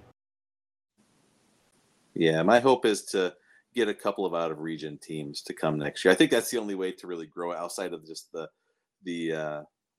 local player base. Yeah, northeastern areas growing, because I think we've pretty much got every single player from both regions coming to Crossroads at this point. But I'm hoping that we can get some of the players to kind of make the trip over from Ohio and maybe get a team to fly in as well from one of the other regions. I think that'd be nice. Maybe we can make a trade, because I'm thinking about going to out to California for an event this year. So maybe we can convince them to come to New York too. So I think, yeah, you're right. We'll do a little cross-regional supplement. Yeah. That would be awesome. And I just, John, I'm sure you know too, just when you run an event, there's all this stress and worry going up to the event. Yeah. And then once the event's happening, you're like, all right, this is great. You get to have fun and enjoy, soak it in. Yeah. And then the post event glow, you're like, yeah, it all went off without a hitch. It was super awesome. Yep. So I just and I appreciated just everybody that came out. There was a lot of good positive feedback that came from it too, and especially from a lot of the new players, just saying how really awesome the community is. They didn't know what to expect with such a big event, and how if it was going to be uber competitive like other gaming events. Yeah, because some of these people were coming from other game systems.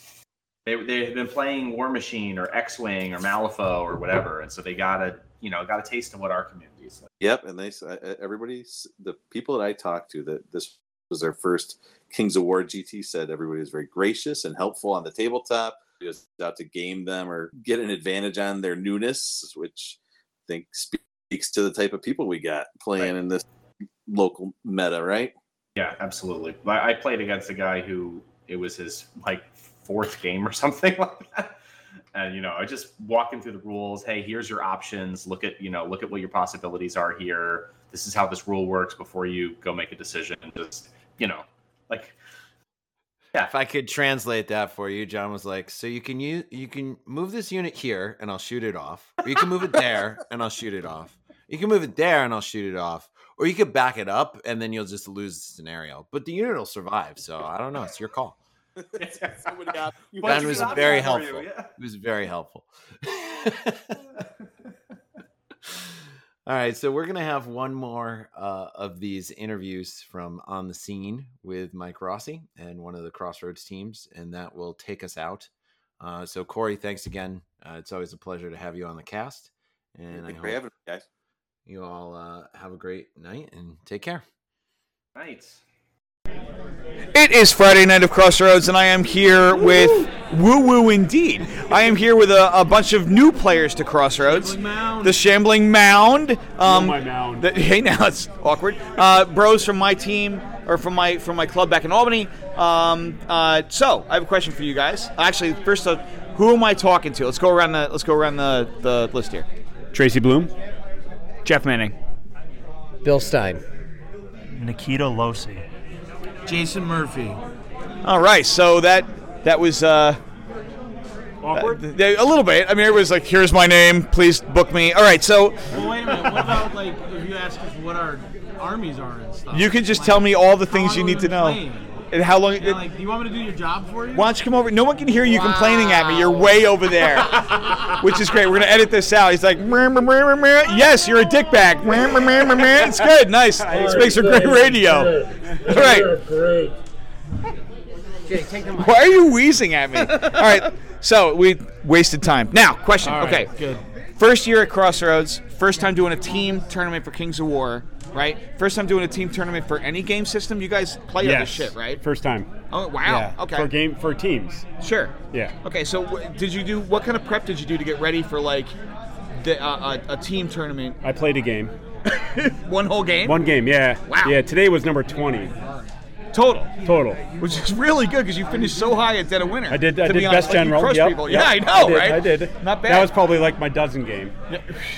Wow. Now, but I'm a grognard. I'm gonna be 55 in a couple weeks. So it's men of a certain age. I'm right behind you. Help yourself to that if you want. All right, want. hold on. So how about you? What do we got? Well, I deliberately played around with a couple of different lists. I had kind of mixed results at Dead of Winter, and I did pretty well at Orktown, I thought, for being new, and so I was trying different stuff with my ogres, and came up with what I thought would be, kind of a hard list, but a decent list, and easier for me to run is really what I tried to do. Sure. Cut out like thought out of the list. Like I'm not playing vampires on my undead because I can't deliver them because I'm too new. Right. So fuck that. Right.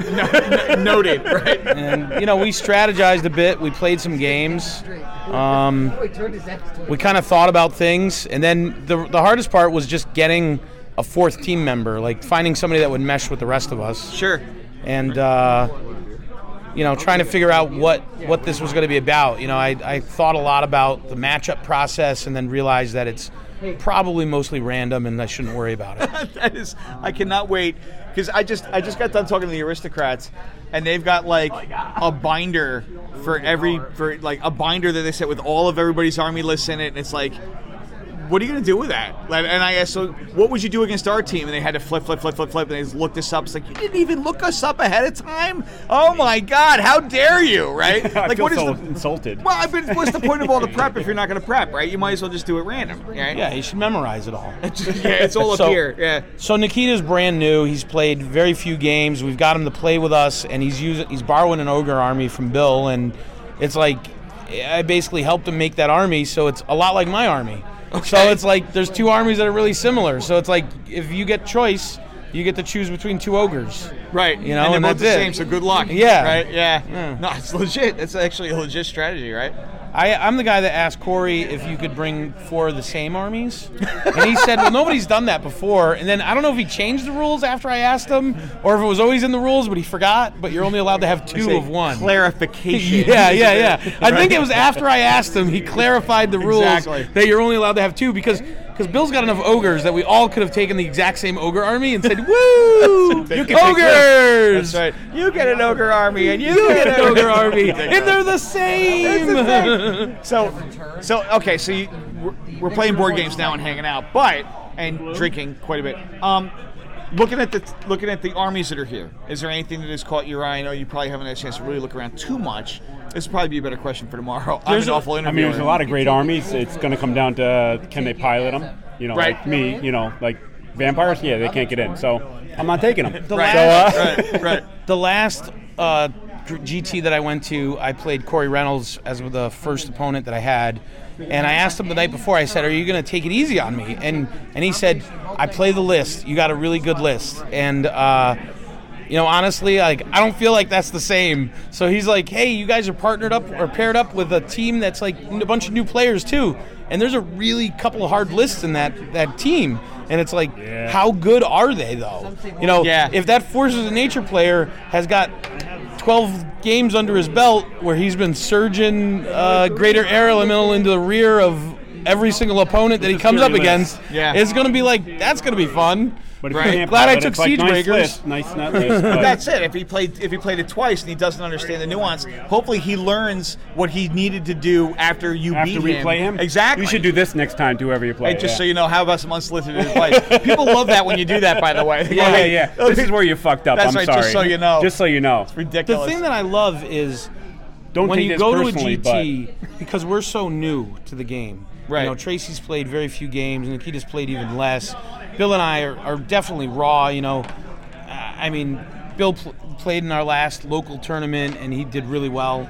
Yeah. So it's like coming on strong. Yeah. So it's like we're having fun, we're learning things. But the more you play, the more you see, the easier it gets to kind of process it. So it's like there's this anticipation of like, oh my God, I've never played this person. I have no idea what this army does. Never played this army. Yeah. Which is Tracy's definitely never played the army that he's playing before. So No, but that's big though, right? There's a couple ways to approach the game in terms of like mastery or whatever. But if you play the same thing and you play it for a long time, that stress test, you know what you can get away with and what you can't. Like, exactly. I know it's going to do odd Well, dog let's do say- this many wounds and. let's say that maybe you played dwarves or something, and you've been playing dwarves for like 17 years, and it's the only army you play. feel Like, mildly- you probably mildly know attacked. exactly what A you're little bit. doing.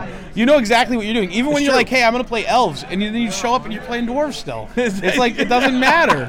You're like, hey, I won So this attacked. Ewok army, but I'm going to keep playing dwarves. I was looking at him touched like, you. so let's see, there's 3 hordes of guys, those are 3 hordes of Shieldbreakers. I gotta say, I said to Harry, I said, if I win that Ewok army, I'm gonna play it at Crossroads, sight unseen. Wow. And Harry was like, that would be awesome. That would be and then pretty slick. what happened? Somebody won that I'm not Ewok gonna say who army, it was. and then they did not play it at Crossroads. No. I still I haven't even seen it yet. I still need to get it and bring it home. And then you won it? Yeah, I did. I won it. It was amazing. Yay me. Yeah, I mean one of the things I actually want to highlight as a thing for that is, as a community this year, every tournament we've done since Dead of Winter, actually before that, has had a charity component. And so we've raised a bunch of money for charity as a Northeast scene over the course of the year. Like, we're leveraging the people here to do good stuff outside of just having a good time and boozing. You know what I mean? It's really kind of cool. Yeah. So Nice. I think it's a response to COVID. One, you're going to get people that weren't comfortable doing stuff. As they get more comfortable, they're going to do things. And, with COVID, everybody's always thinking about other people. At least good people are thinking about other people, right? Right. So you want to help other people. You want to do the good thing. But it's also nice because there's so, we've never experienced anything this big. I used to play other game systems, and I never played in a tournament this big, this kind of welcoming community, and the quality of the painting and modeling and all that stuff. It's something, right? Yeah. It's pretty cool. Okay, so new Clash of Kings update is coming out, right, in a couple weeks. If there was one change you would like to see with the game that would either make it more interesting or more balanced, what would it be, do you think? So my primary game is Infinity, and it's all digital. You have to play with their minis. That's the difference. Sure. But Mantic, they charge you if you want the app, their website. So that's great. It's a great way for them to make money. But similar to Infinity, you can always do digital updates instead of waiting a year to balance shit out.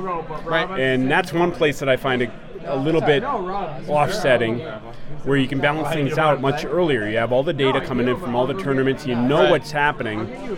You can make legitimate changes so that you keep the imbalances going out instead of like, oh, which faction am I going to play? Well, there's no sense in me playing EOD because they suck right now. I'm going to take Night Stalkers or Sylvankin or Undead.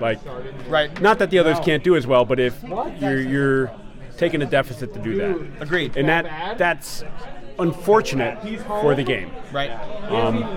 So that's what I would like to see is hey, you can update every couple of months. You can update 3 months, 4 months, but a year is a long time in where we are with data. So a shift to a digital rule set would allow you to be more agile as far as that goes, right? Yeah, where you can update units and pretty awesome. You don't have to make facts because it's like, oh, that just dropped 3 points. Okay, 5 points. Done. Whatever. Yeah, now we know. Right. How about you? So I have a local kind of change that I'd like to see. I mean, we have a running total of points for people that are, vying for Masters, right? Oh, yeah. So I would love to see if the first matchups at tournaments were based off of those point totals. Of the rankings so that kind of like ELO why rankings. do you get a pass on the first game? This was a big, when I played Bolt Action, you'd have like the best player in the tournament playing a guy that just bought an army, and it would be like, well, that was an easy win. Go club that seal. Yeah, right. Okay. So, I'd like to see the big dogs have to fight the entire weekend long. Sure. Why not? I mean, that's why you're a big dog, and right? To put, like an ELO rating would be great in this Right. one, which And Infinity has also. I think you already have that in the both all the regions basically. And then the other thing is, I mean, I don't know. I kind of jump on bandwagons and stuff. So, and I also like low model count stuff. So I would love to see a Titan-based army where they already have ogres, which you can play with 40 models. But it would be cool to have an army that you could play with 10 models. Sure. That's cool. So I'm trying to get my head around how that would look, but that's like super awesome. I mean, it would basically be, Titans that are a little bit better, but a little bit more restricted in certain ways. Sure. It'd be weird with the unit strength, though, right? I mean, if each of them are unit strength 1, you're giving up a lot of you're getting a lot of combat power, but you're giving up the unit strength for the scenarios. Well, I think that you would have Titans. Certain Titans in that army would be multiple unit strength. Okay. So instead of 1, they would be 2. You're not the first person to say that. They're not as good as 3 or 4, right? But they're also they're viable. Sure. And they have the combat potential of most regular regiments. Okay. So maybe that. they're not a hammer list. You might think, oh, that's a hammer list. It's not so much a hammer list. It's more finesse because you have to hit with multiple units, that kind of thing. And maybe there's some kind of chaff or something, but that'd be a fun army. That could be your negative. You don't have chaff, Right. but you have mobility. Right. There's options, and Well, there's all kinds of rules that you can throw out there to make it viable. Sure. And to piggyback on what he said, a digital rule set, you can change those, every 2 months. Right. And if you make it so that if you want to play, you can get the basics, but can you maybe not save army lists? Right. Unless you pay. Right. And you double or triple the pay per month, which is really not a big deal because you use any fucking mini you want. Excuse me, sorry. No, it's all good. Which is great.